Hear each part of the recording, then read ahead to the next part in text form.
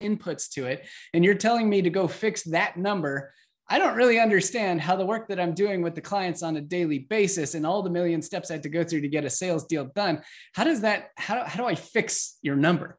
And that's where the communication gap is biggest on the metric side. And my job is to help bridge that gap and break down the lagging indicator metrics into leading indicators, which translate into activities, which are things we can actually track.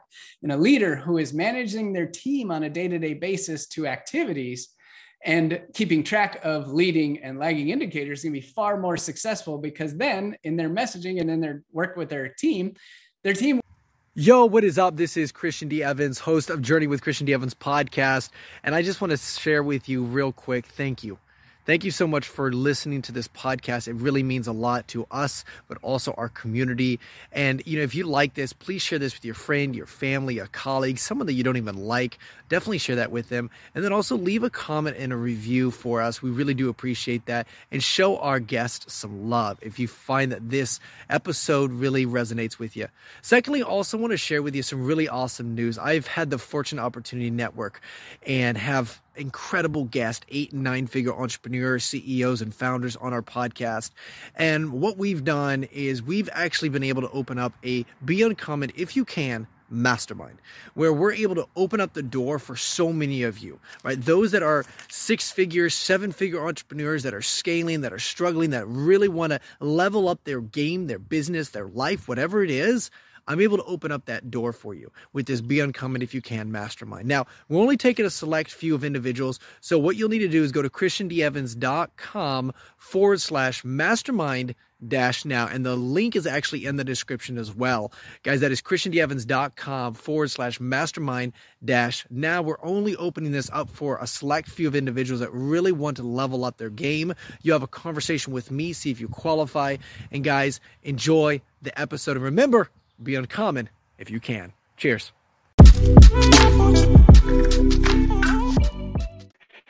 Thank you so much for tuning in to Journey with Christian D. Evans podcast. I'm your host, Christian D. Evans, and we have the next amazing consultant individual that is going out there building incredible B2B stuff out there. Definitely the B2B Academy. And so much going on in the software and B2B world. He is just a huge expert individual that's walking this path on the front end. And we're so excited about diving in deep, talking about this stuff that's going on. Definitely the success on the back end after sale, but also on the front end as well. What's going on, what's happening, how the industry is changing. We'll be diving into that. Now, he is a co-founder, 3-time top customer success influencer, author, speaker, consultant. He's the co-founder, founder, and CEO of 30-Day Leadership and world-class customer strategy for growing companies. And he's the owner of Glide Consulting. Please welcome my next guest, the one and only Nils Vinje. How you doing, my man? Hey, Christian, I'm doing fantastic. Thank you so much for that kind and warm intro. Well, hey, man, I'm really excited about it because, again, like I mentioned, you're big into the B2B world. And what I find so interesting is constantly changing. And it's all about relationships. And what the academy that you've built is really, really quite remarkable. The community, the leadership. Now, we'll dive into the leadership as well. But first of all, kind of tell me what you've got going on with the B2B world. What caused that idea and that creation? And kind of what do you see? What kind of results you're seeing? Yeah, so I've been focused in the B2B world, primarily in the startup scene, B2B SaaS, for pretty much my entire career. And it's provided tremendous amounts of opportunities all across the board to have a wonderful career in the field of customer success, which you can talk about, and also as a leadership coach. So in 2020, when the pandemic hit, that was a huge opportunity for me to relook at my business and take a step back and say, well, how can I have the greatest amount of impact with the people that I love to work with the most? And over the last 10 years, I've been a leadership coach, and I've been working one-on-one, high touch, executive level people, all within fast growing companies, early stage, growth stage, et cetera. And it was wonderful. It was really fulfilling. It was great work. However, I knew that there was an entire group of people who never had access to leadership coaching, primarily the frontline leaders that are responsible for the day-to-day work and success of every single organization out there, the managers and the directors. And so I decided to take all of my expertise in coaching the executives, and I wrote my best-selling book called 30-Day Leadership Playbook. your guide to becoming the leader you have always wanted to be. And for your listeners, Christian got a free digital copy of the book. They can go and grab it at 3030dayleadership.com/book. And in this book, I've shared tons and tons of the strategies and tactics that I used with these leaders over the better part of 10 years. And then I built this program on the back of it for those who wanted to go deeper than the book, called the B2B Leaders Academy, where we work to empower managers and directors inside of B2B SaaS companies with the leadership tools they need to confidently handle any situation. So lots of opportunity for me to give back and to have a part in helping to develop great leaders, because I think companies that have great leaders, especially from the beginning and all the way up through the ranks, is going to make the world a better place. That's awesome. And first of all, I really appreciate that gift. That is incredible and immense value. Guys, that link will be, we'll drop that in the description below. But also kind of tell me, like, you're on the forefront of this, okay? And you're seeing this back in and out and everything like that. And I know the B2B world and a SaaS company, kind of ecosystems are totally different than the B2C and the D2C as well. So what are you seeing that most B2B, CEOs, account execs, high C-suite individuals are struggling with thus far? And what are those things that they should be aware of? Yeah, so a lot of this depends on the growth stage of their company. In the B2B world, if you're in the SaaS space and in the startup space, and if you have venture-backed funding, or perhaps you're self-funded until you get to a point where you can raise, then all of a sudden there's a tremendous amount of pressure to just hit the gas.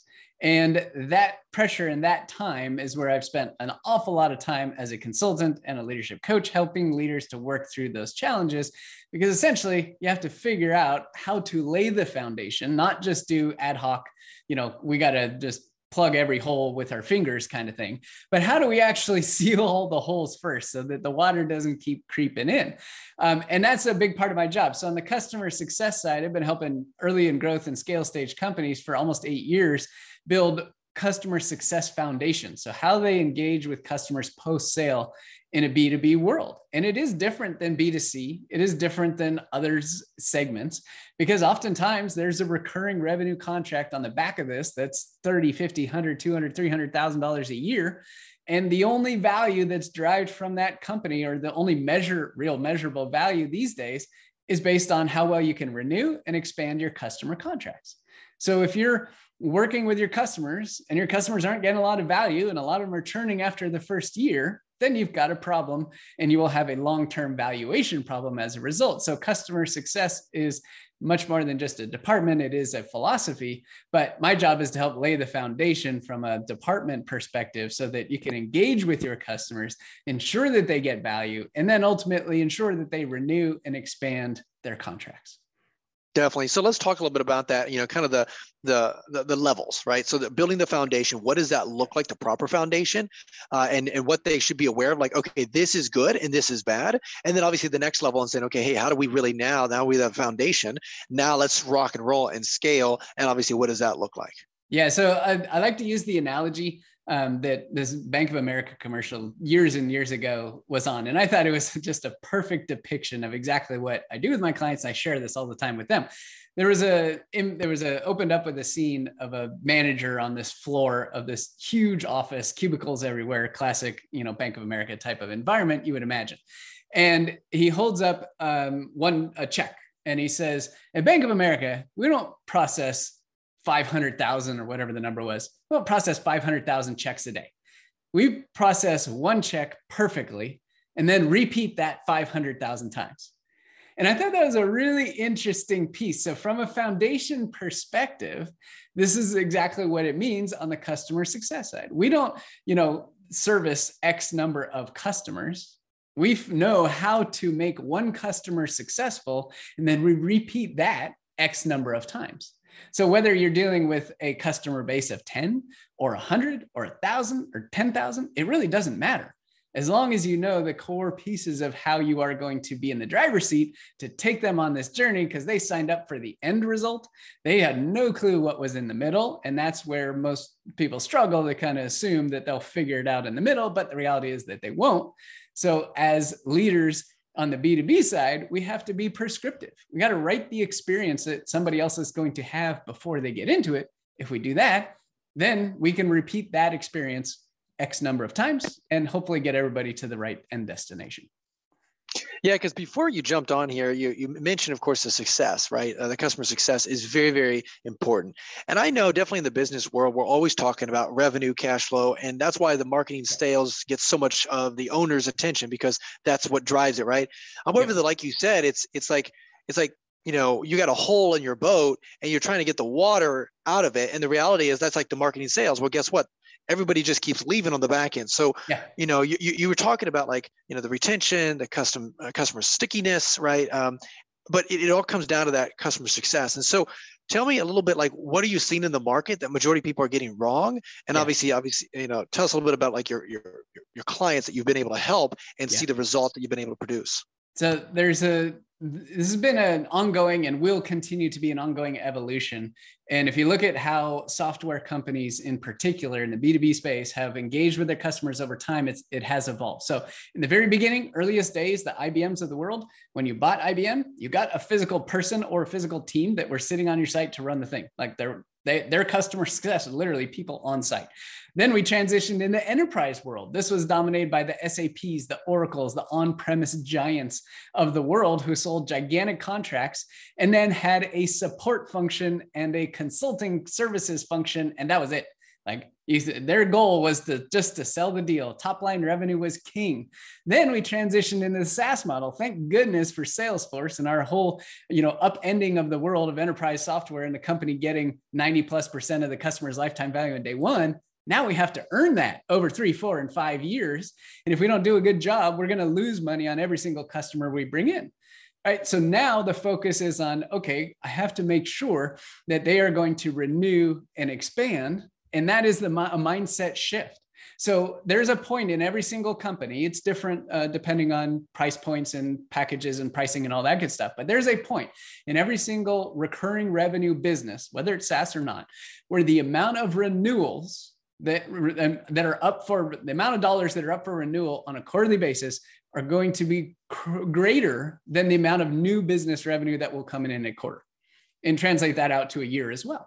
So at some point, there's an inflection point where the new business no longer becomes the single greatest driving factor of revenue inside the company. What comes as the single greatest driving factor is renewals. So when you're talking about having a renewal stack that's $5, $10, $15 million, and all of a sudden the new business looks like a very small percentage of that, we have to realize that where the attention and the energy needs to go, and it can't always be on the sales side like it has been in the past, but this is an evolution. Not everybody is getting there yet. And part of my job is helping to build awareness of that so that we can put in place the programs and all kinds of good stuff on the CS side to make sure that that renewal bank continues to renew and ultimately expand.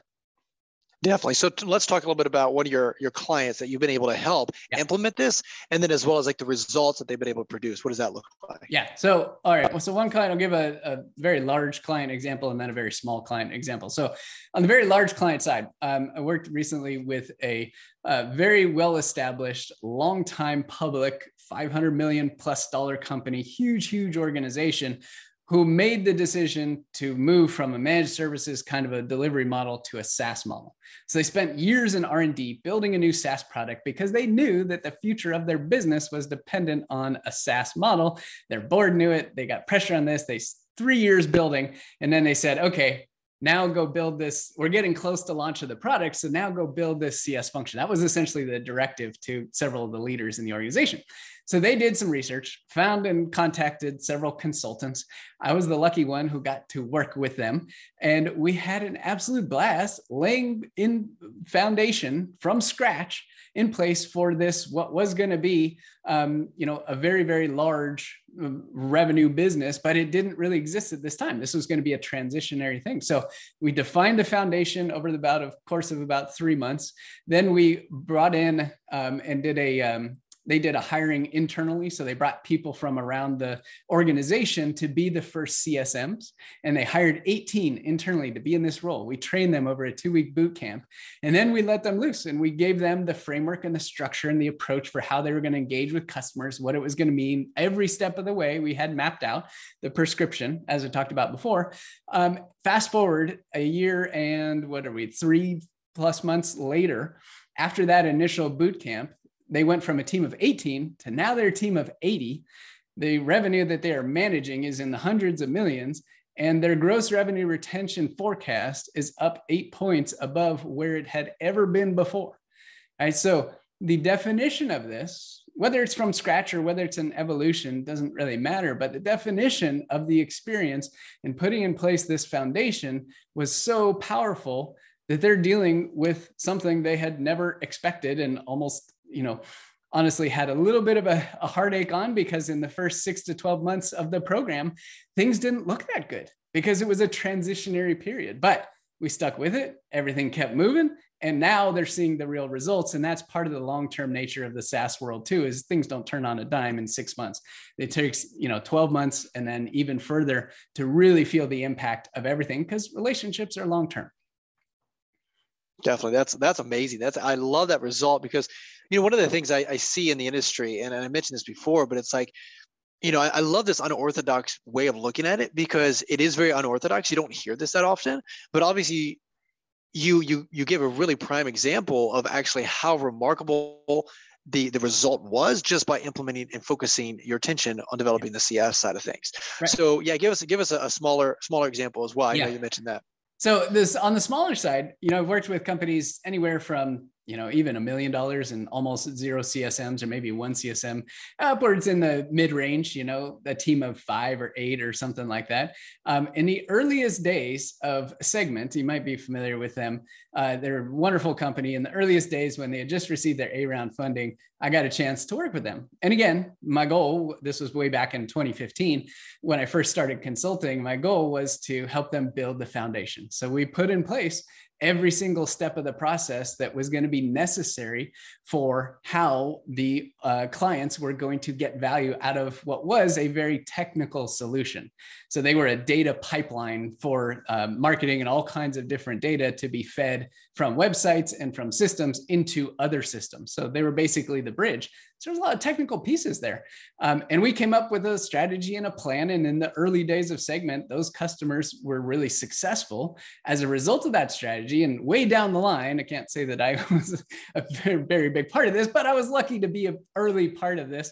They sold the company for $3.2 billion, right? And the founders in the very beginning believed very heavily in customer success, not just as a department, but as a philosophy. And that's one thing I tell all my clients, that number one piece, like if you don't believe in customer success as a philosophy and your rest of your organization does not believe it, the department's pretty much going to fail and you're going to have a lot of trouble. If you believe that it can be a philosophy, even if it's not today, but it can be a philosophy and it can be a central thing where every executive perhaps has a target or some part of their variable compensation tied to retention, because marketing, engineering, product, sales, they all impact retention, then we can have alignment and bring the troops together around the single focus, which is making sure our customers renew and expand. Everybody's got a piece to play. Now that is a brilliant idea. I love that concept where it's attached to that retention side of things. So if we're not retaining customers, then everybody's butts on the line, and it's not just one individual, it's the whole company. I think that's brilliant. Yeah. What other different like techniques or tactics work to keep that culture and to keep the whole growth of the company focusing on the CS side? It starts at the top. And this, the large public company I talked about, I had conversations with their almost to the second person to the CEO. So very, very large, all the way up the chain. And they said, what do we have to do to make this successful? Because I found out that during my interviews and discussions with them early, before I was selected, they had actually had 2 or 3 failed attempts at starting a customer success function over the previous several years. So there had been interest or something, and it had failed multiple times. And these leaders were aware enough to ask the question, and they said, what do we have to do? And I said, number one, single most important thing is the customer success has to be a philosophy, not just a department. Right? That's at the core. And that starts at the top. If the top believes that, that will translate into, perhaps discussions around the variable compensation piece, perhaps discussions around the product roadmap, perhaps discussions around how far over our skis can we actually make promises or aspirationally sell our vision, right? Because all of that is great when the customer signs on the line, because at the time it's quote unquote true, but 12 months down the line, if we haven't come anywhere close to realizing that vision, we just, made ourselves very vulnerable to losing money on that customer. And that's a significant thing, but nobody cares about that until everybody cares about that. And that comes from the culture. It comes from the top.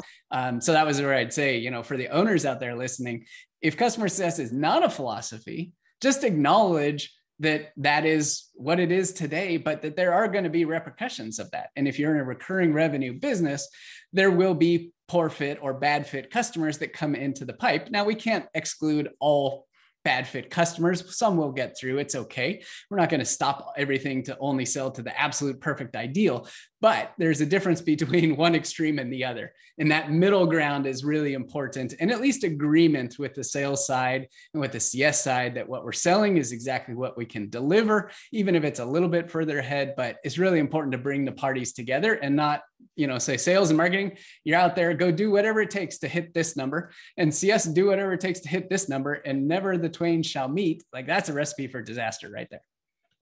And you bring up a really solid point, because I see that so many times, because again, like the business owner's philosophy is, 90% of their attention is on marketing sales, because again, that generates the revenue. Yep. And the reality is the asset itself is the back end, the CS. That's right. And that's where you actually generate the long-term revenue, which is of course, the valuation and whatever. And in fact, I see that a lot where the CS runs itself and the marketing sales are integrated very, very closely, their departments, but they're not integrated very closely with the CS side of things. Sure. And you brought up a really good, quite a few different like red flags for companies that say, okay, hey, we don't have this in place. Because I would like to swing back around that company that tried. So they did try it. They saw that they needed it, and they tried 2 or 3 times. Yeah. Maybe help me walk through the process and like, why do you think they failed? Was it just the transactional? And like you said, it wasn't the philosophy. If you can walk me through that a little bit, why you think they failed? 2 or 3 the story times. I asked that same question because for me as a consultant, that's gigantic red flags all over the place. I was like, well, I'm only as good as my reputation. So if I step into something where this can't be successful, I'm not doing myself any favors down the line either. If I can't do my part and add value to them. So when I asked that question, the response was that there was zero support from the organization. It was a grassroots attempted effort, and there was zero support from leadership from that standpoint. So perhaps there was other objectives, other things going on. Like I said, the company had been around for a long time. And when you have companies that have been around for a long time, there's ingrained ways we do things and ingrained ways we think about serving customers. And this was a fundamentally different one. And so to get that level of change to happen inside of an organization of that big, of that size, and had been established for that long, required a completely upending of where the message was coming from. And it had to come from the top. So that, back to it all starts at the top. It is a little bit cliche to say, but in this case, it 100% was true. So when I was talking to one company, and I really loved their integration of the CS process and how they treated a lot of their customers, because when they were like asked for a referral or even asked for a testimonial or anything like that, it was very one-on-one approach. They would spend their time, do a Zoom meeting, have a conversation, engage with them, talk to them, and then obviously facilitate that whatever that result they wanted, right? A testimonial, referral, whatever. However, though, I have seen other companies, definitely the B2B, where they always talk about, automation, processes, and systems. And don't get me wrong, that's in order to scale that like higher, like 9 figures and so forth, you do have to leverage that. Yeah. However, though, sometimes you definitely in the CS world, you have to scale the unscalable sometimes. Yeah. And so I'd love to get your perspective. What have you seen as like the best fruits for your labor, if you will? Because I do know like there are certain things you cannot and should not automate, and there are certain things that obviously you can and scale, go from there. Yeah. And a lot of times it comes down to your engagement model, your pricing structure, your tiering, your segmentation.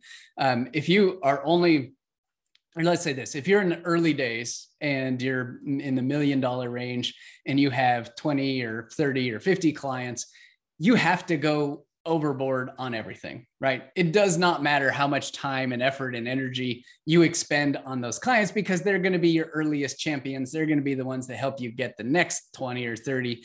And you just do everything for them. They ask, you do, and you ask, and you help get them to do it. Like, it's just the way it is. But as you grow and scale, as you get to 5 million and then 10 million, 15, you're right, you can't. And that's usually where some form of segmentation has to come into play to say, okay, in customers in this kind of scenario, maybe it's based on use case, and there's a million different ways to segment, which we won't go into too much detail here, but there are some customers that are going to need more guidance and help and structure and support than others. That might be driven by their spend, or they might be driven by their use case. It just completely is dependent upon the individual organization. And the key is to automate. And when I say automate what you can control from a touch perspective. So it is possible to automate high touch activities. However, it is not possible to replicate a business review with an executive audience without being in person.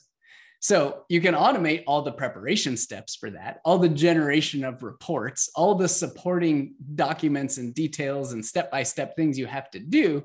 However, you can't automate the actual interaction with that versus, a lower tier customer who's at the bottom end, who you're not going to spend a tremendous amount of time with, but still needs to get the same result. They need to know their stats. They need to know some recommendations. They got to know some ideas, some product updates. That 100% can be automated. So in the medium and lower touch, that's where we've seen a massive transformation in the CS space and beginning to take shape from going from the one-on-one and people solving the problem to ultimately being in a position where automation and tools can solve the problem. However, at the high touch, what we're trying to automate is just the behind the scenes stuff. I love it. That's incredible insight. I appreciate you diving deep into that a little bit. Now, I would like to pivot just a little bit here. So, you're big in the leadership space, and I do know, obviously, over the last 5-7 years, it has really taken off. And I think there's this definitely in leadership and CEO and C-suite and just business owner in general, like we're always like, I'm a good leader, right? There's like this bias about ourselves, right? That we're better than we actually are. And so I'd like to first start out like asking, really, what do you see in the space right now that people should be aware of with their own style of leadership? Because, then it helps them realize, okay, maybe I'm not as good of a leader as I could be. Mm-hmm. And in order to be the best leader to run a 10 million, 9-figure business, you have to be a certain type of leader. So if you could just kind of, walk me through that a little bit. Yeah, I think one of the most interesting things I've learned over my years as an executive coach, as well as in the last couple of years, really focusing on building this B2B Leaders Academy, is that nobody is really ever trained on how to be a great leader. Now, in the B2B world especially, and there's a few exceptions, which I'll share with you in a second, but in the B2B world especially, what happens is people get promoted, which is wonderful, and then they are simply given the responsibility of now being a leader. That's it. Like, that's the extent of it. And sometimes, occasionally, some organizations will have some support. Perhaps there's a networking group. Perhaps there's a once a quarter or twice a year meeting of the leaders and you discuss topics, or maybe there's a book club or something, but there's no structured way that most people go through in order to understand how to become a better leader. And virtually everybody learns just by trial and error. And I've interviewed over 50 people on my B2B leadership podcast. Not a single one has said, when I got promoted into a leadership position, I actually had a full, structured path to follow to ensure that I was going to be a great leader. So that's, point number one is recognize that your leadership style today and what you do as a leader is likely derived from all the experiences you've had and all the other leaders you've worked with and worked for. And some of these things are probably good, and some of them are probably not so good, but you probably don't question them because you've been doing it for so long. So it's always important to take a step back and say, well, in that situation, I handled it this way. why did I handle it this way? Was that really how I believed these types of situations should be handled? Or was that exactly how my old boss used to handle that? And chances are we observe and we learn more by what we see in others than what we come up with on our own ourselves. So, my job, and partly in writing this book and founding the B2B Leaders Academy, was to provide that structured path, to say there are a set of tools. There is a framework to follow that has been very successful for me personally, as well as my clients over the last 10 years. And you can follow it every single month. And my goal is to break it down into small bite-sized chunks so that every month members can become a better leader and improve their leadership skills by focusing on just one area at a time.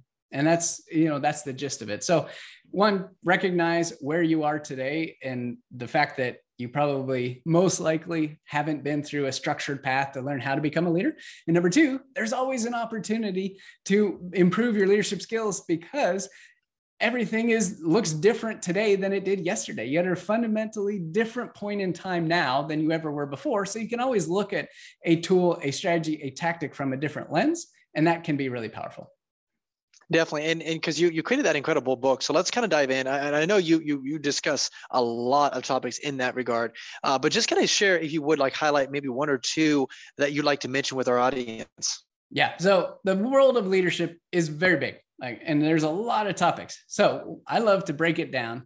And I created the 4 pillars of leadership. And these are: pillar number 1 is leading yourself.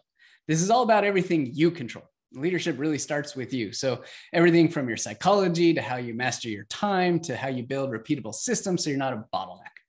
Pillar number 2 is leading others. This has everything to do with how you lead your team.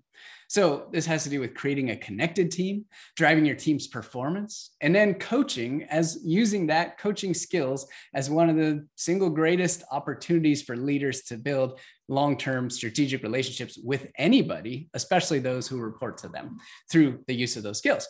Pillar number 3 is leading with communication. And this has everything to do with communicating your value and your team's value outside of your team. So to other leaders in the organization, other peers, other executives, and even outside the organization entirely, right? At a conference, perhaps. And this has to do with creating frameworks. This has to do with building incredible presentations and marketing your leadership, because doing the job as a leader is simply not enough. And pillar number 4 is leading with metrics. And this has to do with driving personal and team performance, identifying how to measure, how to set targets and drive accountability. And the metrics piece kind of ties it all together and wraps it up. So the vast majority, or the vast world of leadership, in my view, fits into one of those 4 pillars. And that's the structure of the B2B Leaders Academy, where I break it down even further within each one of those to get my members to focus on just one area. And then I give them tools that they integrate so they can become a better leader every single month. That's awesome. Now let's kind of dial into specifically the communication thing, because it's very interesting to me with the communication, because definitely with a lot of these personality tests and stuff like that, and everything that's been coming out, and a lot of companies have been like really adapting to that a little bit more, whereas, hey, this personality is different, and so the way I need to speak to that person is tremendously different. Yes. And obviously different projects and things like that, and that's all part of leadership, right? Really dialing in and really leveraging some of the data that you have, like, oh, person A works well with person B, let's do a project. And obviously the way I communicate with person C is going to be slightly different than person A, and so forth, whatever. But talking about communication at more of like a deeper level, what do you see that majority of, definitely, because again, it's like a lot of things have gone online with leveraging Slack and whatever. And so you may have like misinterpretation or miscommunication or misunderstanding tremendously, definitely now with everything just pivoting.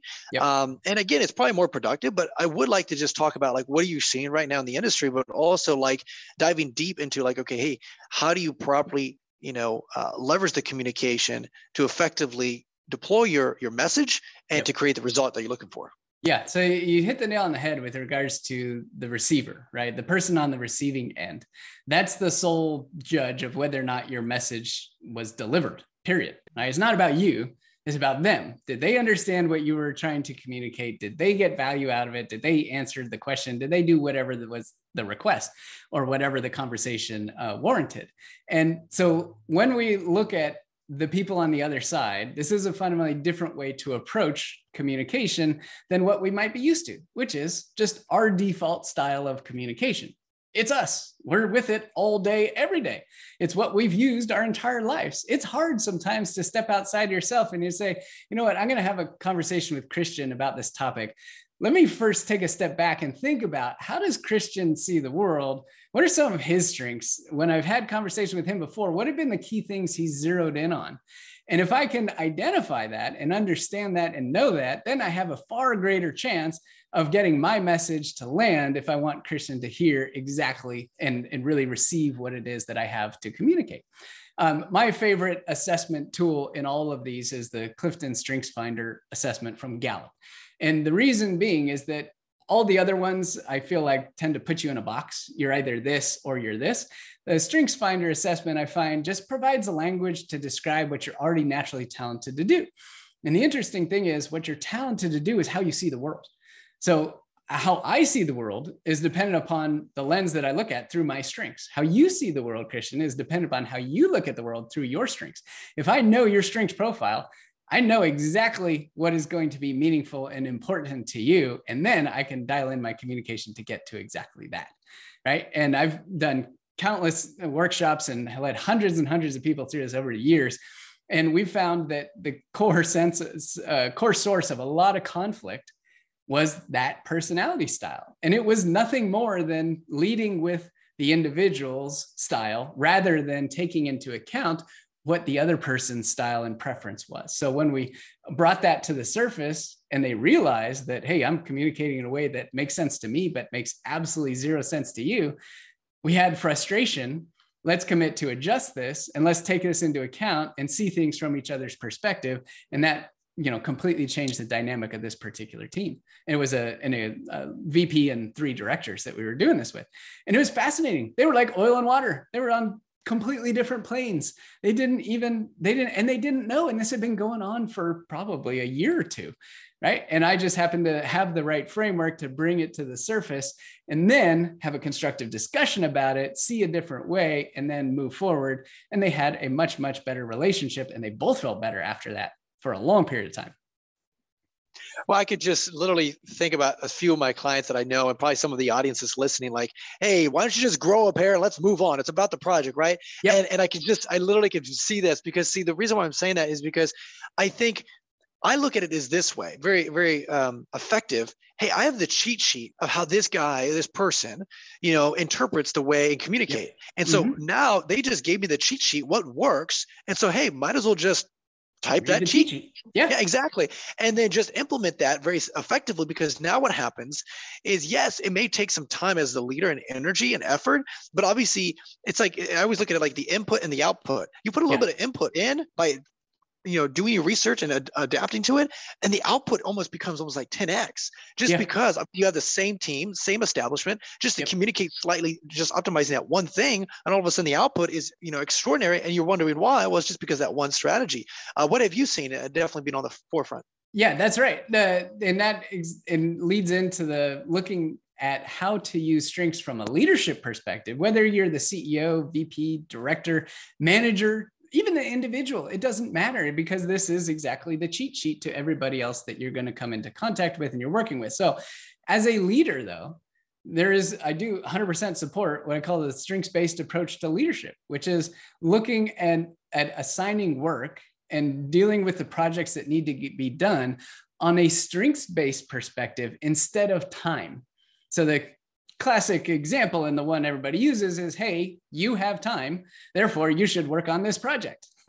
That's like the worst possible way to be able to divide up responsibilities, because if you give someone, just because they have time, a project and it has nothing to do with their strengths, they will do it slower, worse, and they will have a terrible experience as compared to somebody who maybe they couldn't do it right at that moment, but when the time came up and they did have the strengths, they're going to do it faster, do it better, and have a whole lot more fun and be way more engaged because it's aligned with how they think and the type of work that they love to do. right? So looking at your team that is working with you, again, whether you're manager, director, VP, CEO, and looking at their strengths profile gives you a tremendous insight to see why people succeed in certain areas and on certain projects and why they struggle in others. And it is just the fastest way I've ever found to getting to the root of how you work and operate and how your team works and operates. And if you can distribute work and align on projects to strengths, you have an exponentially greater chance of knocking it out of the park than if you just based it purely on time. You know, you're bringing in such good insight, and I really appreciate this, because just like you said, we just go through the corporate ladder, or we go through our business, and we just go through life, and we never realize, okay, we have not been taught the principles and the processes to become and facilitate the best leadership, right? Style. Now, we probably have read a book, we probably have done this, right? We maybe have taken a course, but the thing is really building the structure to actually create the best result. And I really just appreciate that. Now, diving into the book a little bit further. Okay. So now that the communication is big, let's talk a little bit about the metrics, because I think, you know, definitely as leaders, there's like the micromanager ones, as well as the more the laissez-faire. And there are vanity metrics, and there are metrics that are obviously very, very important. And so, you know, if you could just kind of take it from there and dial it in. The biggest problem I see on the metric side, and have seen and have experienced myself as well, is that the metrics that are talked about and, you know, used to drive the team are the lagging indicator metrics. So in a B2B world, in a recurring revenue business, this is like retention or renewal rate. In a sales organization, it's the sales number, right? And it's not that metric is a problem. The metric is very, very important. However, how it is used is the problem. So on a sales leader, for example, says, hey, our numbers are down this quarter or this month, our forecast is off, go fix it, right? You've probably heard that at some point. I have heard that as well. And on the same thing on the customer success side, hey, our retention is way too low, and our churn is way too high, go fix it. And it's like, what? And the people on the receiving end are sitting there saying, okay, there's this retention thing, which is massive, and this sales number thing, of which there's 800 million little inputs to it. And you're telling me to go fix that number. I don't really understand how the work that I'm doing with the clients on a daily basis and all the million steps I had to go through to get a sales deal done. How do I fix your number? And that's where the communication gap is biggest on the metric side. And my job is to help bridge that gap and break down the lagging indicator metrics into leading indicators, which translate into activities, which are things we can actually track.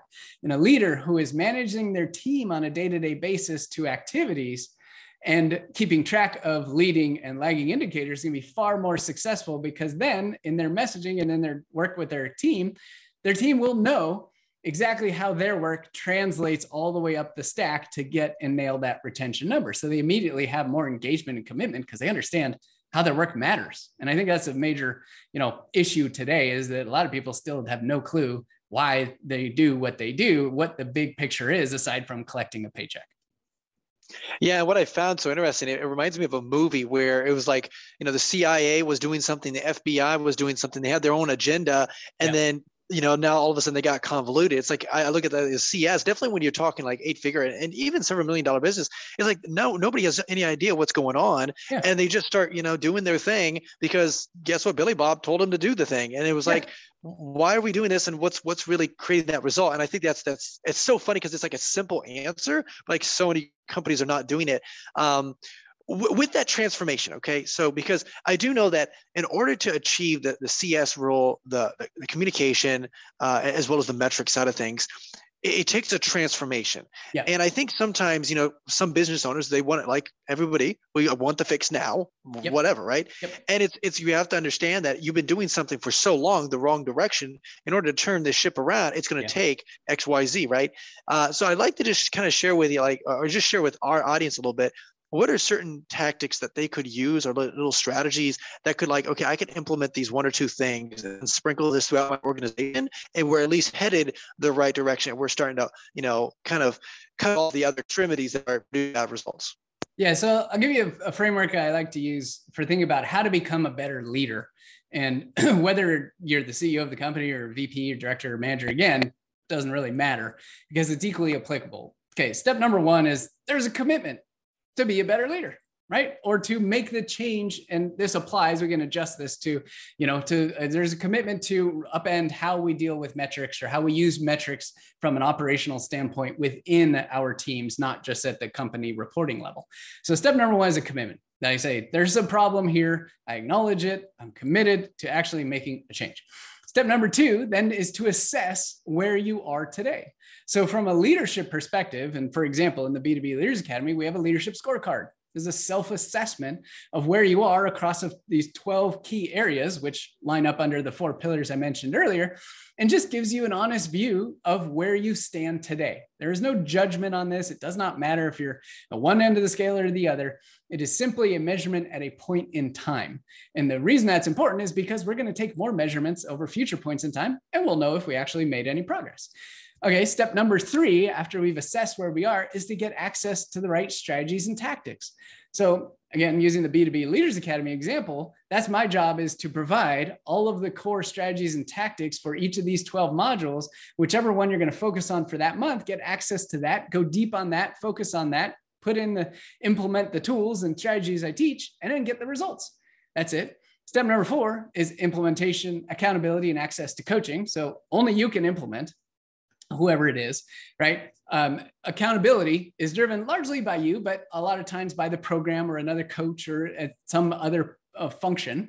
And then access to coaching, well, you're going to have challenges as you go through this. And there is virtually every challenge that has been solved in the world today, somebody's figured it out already, minus whatever Elon Musk is working on. Thank goodness he's doing that kind of stuff. But every leadership challenge, somebody else has solved it, right? I've been through the ringer on this. I've got an MBA in management organizational behavior, been a leadership coach for over 10 years, helped hundreds of clients over thousands of hours in coaching, right? And I've been through this. So when you get stuck on how do I use this strategy inside my world, then you need coaching to help you put that piece together. And then lastly is simply to celebrate the wins, right? The leadership is a long-term game.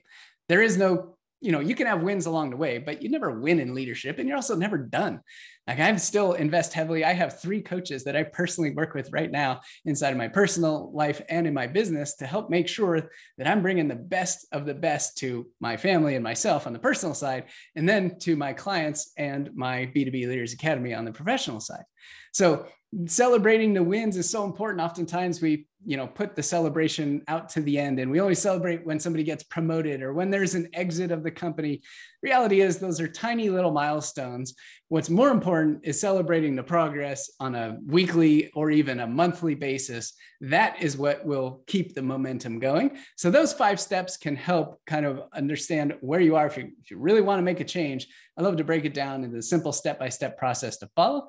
And if you get access to the right pieces across all those steps, you're golden. And let me ask you, because, I love how you just laid that out so simply. Those 5 steps, which step do you feel like majority of people struggle with the most? Is it the implementation, or is it more of like the assessment because people don't like to look at their flaws? Or I'm just curious, what have you noticed? I think honestly, in the leadership space, it's the first one. It's the commitment to become a better leader and commitment to the individual. Everybody conceptually, like if you were cocktail party or chatting with somebody, you want to become a better leader? Oh yeah, of course. I always want to become a better leader. But when you look at what it actually takes and being willing to commit the time, effort, and energy to it, instead of just showing up and learning on the job, that's a fundamentally different piece. And so, before people join, I make sure that they're ready. Like, are you willing to put in the time, as little as, 30 minutes a week? And then you can join a call if you want to get access to a small group leadership mastermind. But I want to know that they're willing to put in the time and effort, because if they are, everything else is taken care of for them. It's almost a no-brainer, but they have to provide that drive and that accomplishment. So I think anybody can follow the steps, but it's that psychological check that says, nope, I got to do this. I'm willing to commit whatever it takes. I will sacrifice something and I will do this. And I'm going to put that first. That's a hard thing for a lot of people to make, especially leaders. And guess what? They're busy. That's fine.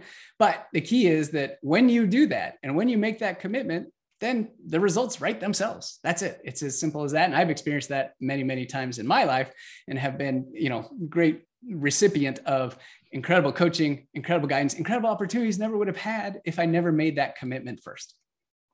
That's awesome, man. I love it. I love it. And it's so funny that you say that, because that's literally the first step, and it's just that commitment. And it's just so simple that barrier to entry is so low, but yet people still don't do it. And I appreciate that insight. Thank you so much. Just incredible. Just coming from like the CS, the what to focus on as a business owner, not focusing on the marketing and sales. It's very unorthodox, and really dialing that in, having that conversation to obviously as well, like talking about like, the B2B structure and the processes and systems and those 4 pillars of leadership, which is really awesome. And then of course, these 5 steps as well. I really appreciate it. Thank you. How can our audience reach out to you, be part of your community, and just kind of be part of what you got going on? Yeah, for sure. One is connect with me on LinkedIn, Nils Vinje. The link will be in the show notes. 2 is check out the B2B Leaders Academy at 30dayleadership.com. And if you want a free copy of my best-selling book, 30-Day Leadership Playbook, just go to 3030dayleadership.com/book.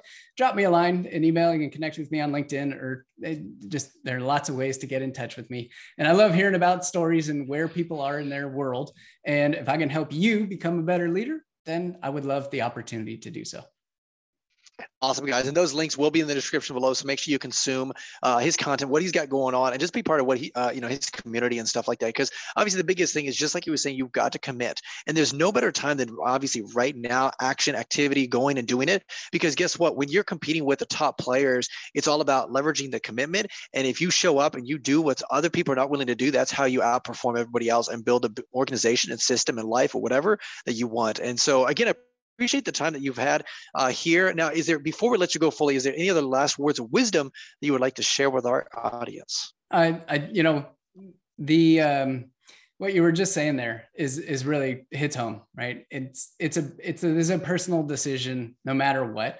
And the last thing I'll leave with is one of my favorite sayings, that every single individual, you are the CEO of your career, and you are in charge. What that means is you're in charge. You make the call on what's right for you. Do not ever let anybody else dictate what you can attend from a training perspective, what you can get access to, which leadership coach you work with. Don't ever let anybody else, your company especially, dictate what you can and cannot do, because you are responsible for your own growth and development. So when you take control of that and you find the people who you resonate with the most and you follow their path, you'll have tremendous success. So be the CEO of your career, make the decisions, become a better leader. That's awesome. And guys, that is my friend Nils, and that is Journey with Christian D. Evans podcast. Until next time, remember, be uncommon if you can. Cheers. Yo, this is Christian D. Evans, Journey with Christian D. Evans podcast. We thank you so much for listening to this amazing episode. If you feel and you know that this was valuable to you, please show some love to our amazing guests by liking this, by commenting on this, by making sure that you do a nice 5-star review, and just show some love to our guests. That'd be really awesome. Also, make sure you share this with a friend, a family, a colleague, someone that you believe would bring value to their life right now.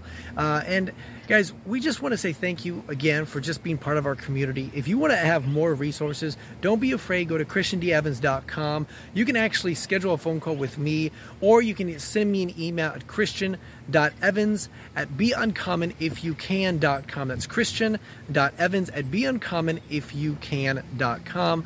Always love to hear some feedback, and let me know what is the number 1 or 2 things that you are struggling in your business and your life, and we'll make sure we have those conversations. Guys, that is Journey with Christian D. Evans podcast, and until next time, remember, be uncommon if you can. Cheers.